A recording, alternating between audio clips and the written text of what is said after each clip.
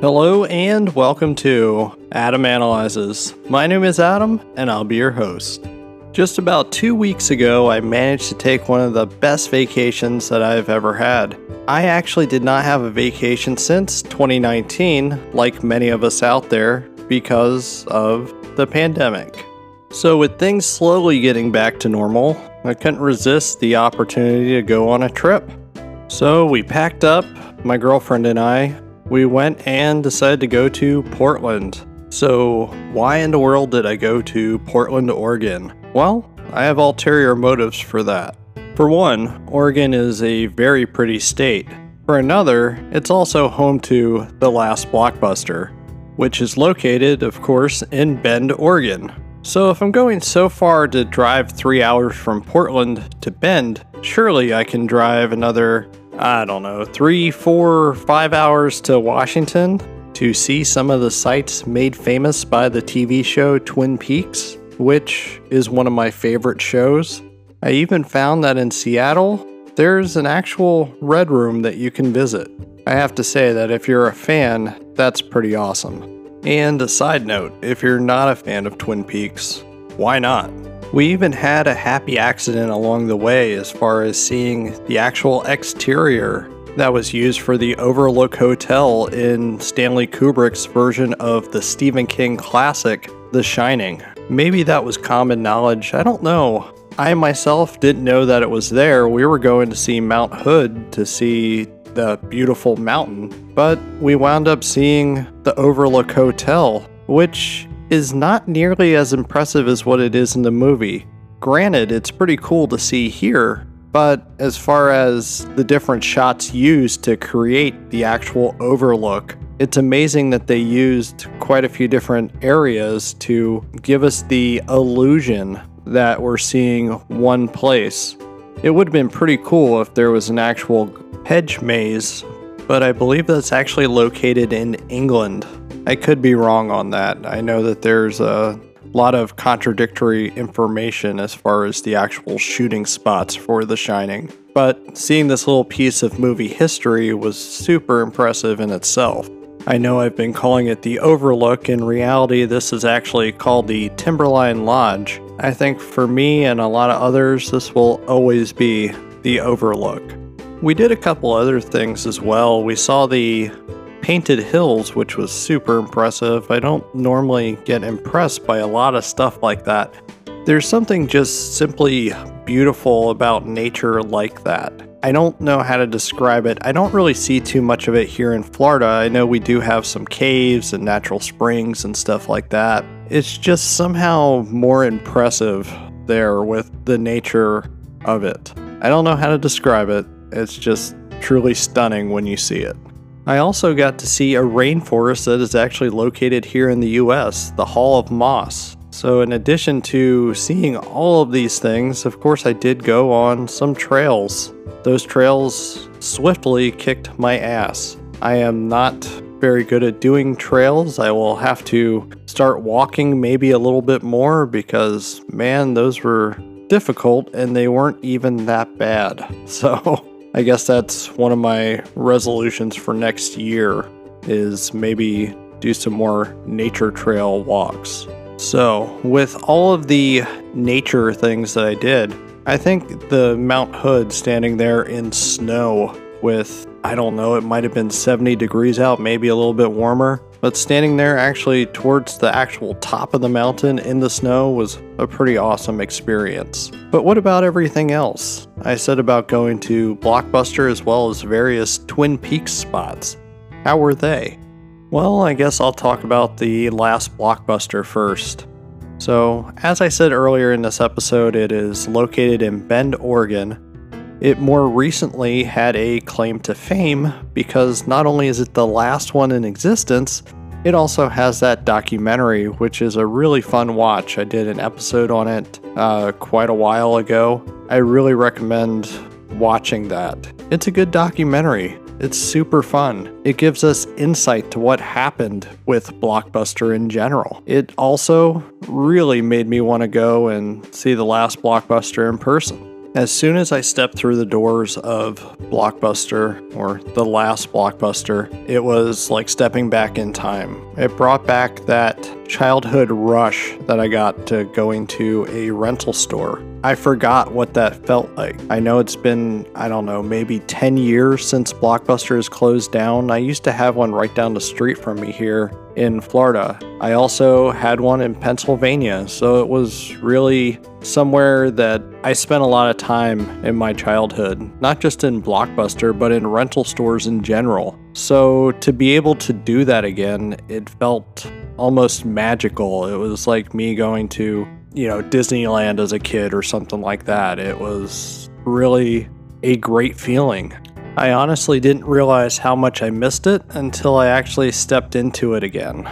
I did get to experience that with Family Video before they died out as a trip to Indiana with Nicole, but there's something about Blockbuster. If I could find a West Coast Video floating around, to shout out to everybody up north, because West Coast Video was actually my go-to when I was a kid. We used to go to Blockbuster almost like as a treat because they had more of the newer releases. However, West Coast Video was my place where I got some of my trashy older films, which I think both served their place in my childhood. Stepping back into Blockbuster after all these years, it felt as if time stopped. Time never moved on. It was like I was doing something that was normal to me my whole life. I didn't get to do it for many years, but here I am, stepping in a Blockbuster in 2021. Everything is exactly how you remembered it to be. The only difference here is that they had some touristy stuff, which, definitely worked on me because I bought many shirts and stuff, along with some Blockbuster swag, because of course I had to.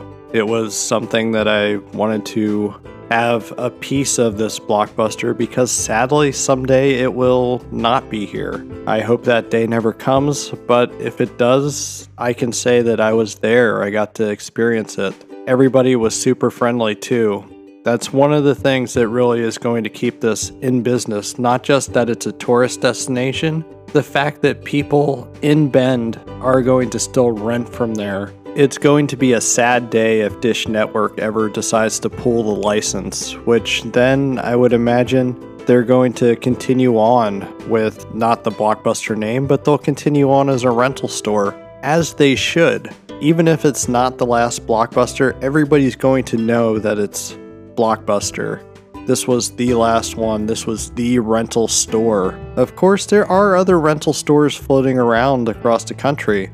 They're small mom and pop locations, which is funny if you think about it, that Blockbuster bought up a lot of these small mom and pop locations. Yet, now it's sort of getting back to where it all began. The smaller video rental store. I know that rental stores will probably never make a full-on comeback. Honestly, I hope they do.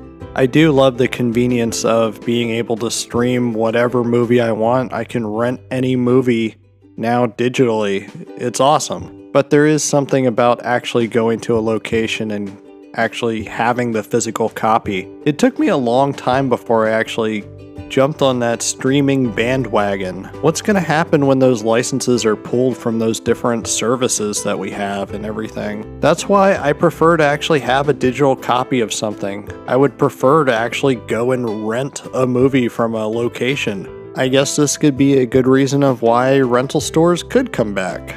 It's highly doubtful, but I hope so. It kind of goes without saying, but if you are nostalgic for Blockbuster in general, I highly recommend you take a trip to Bend, Oregon, and get that magical feeling back that you never knew you lost. The other thing I'm going to talk about, as I mentioned earlier, is the various Twin Peaks spots.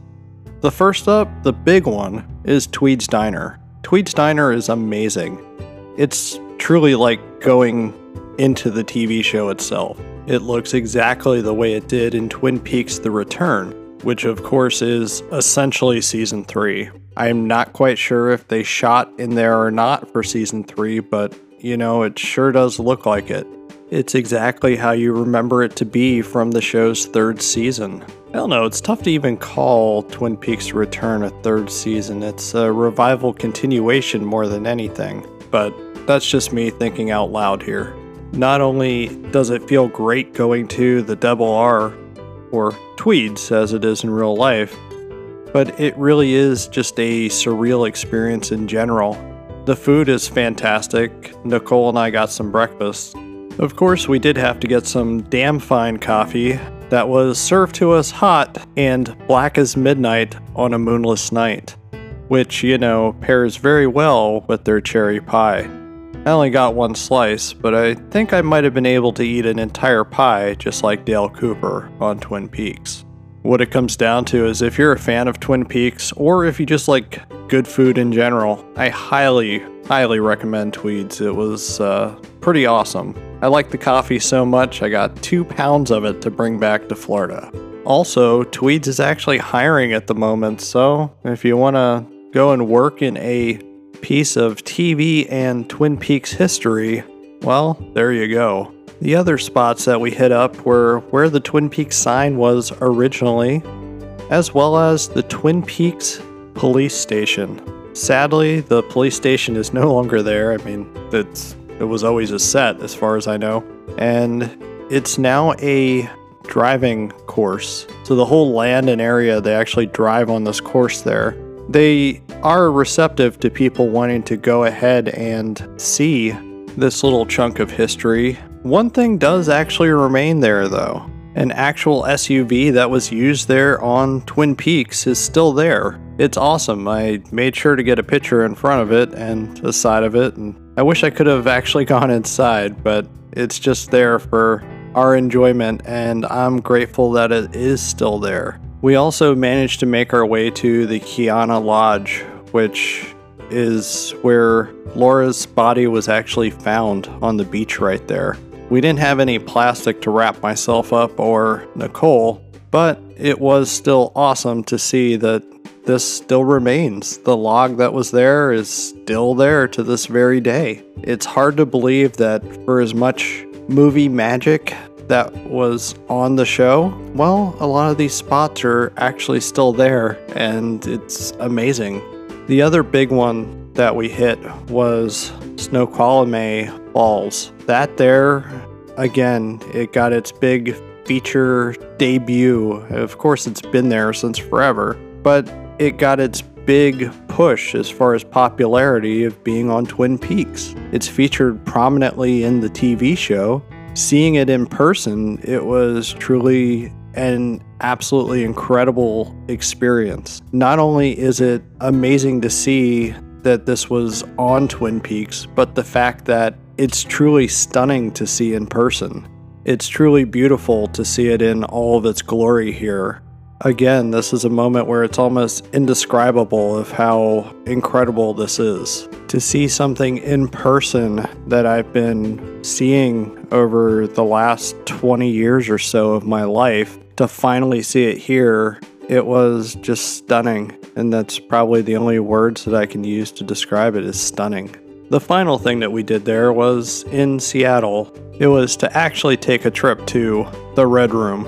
Head of the Twin Peaks tours there in Washington, as well as a super fan himself, David Israel actually created a Red Room in his living room. I have to say that his level of commitment and detail over it is to say that it's incredible is an understatement. I love the fact that he's actually trying to make it 100% accurate to what we saw on Twin Peaks. With what I saw with my visit to his Red Room, it really does look pretty close. It's one of those things where I went and stepped into it. I felt like I was stepping into the Red Room from the TV show. It was yet another one of those surreal moments that I had while I was out there. I really do appreciate everything that he did as far as making this happen. I didn't get a chance to go on his Twin Peaks tour, but just from talking to him for,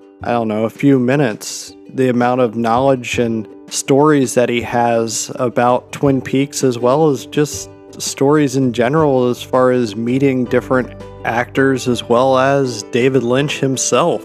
This guy has actually met David Lynch a couple times. He knows him, and his wealth and stories were pretty great. I really do wish I would have taken a tour. I will if I ever get out in that area again, because I would imagine it's a really amazing experience, especially with somebody that knows so much just like he does. If you do, at the very least, just take a trip to his Red Room, make sure to ask him about Leland Palmer's axe. Again, it's a fantastic story. I really do think that it was perfect to have the Red Room as my capper for my little Twin Peaks adventure.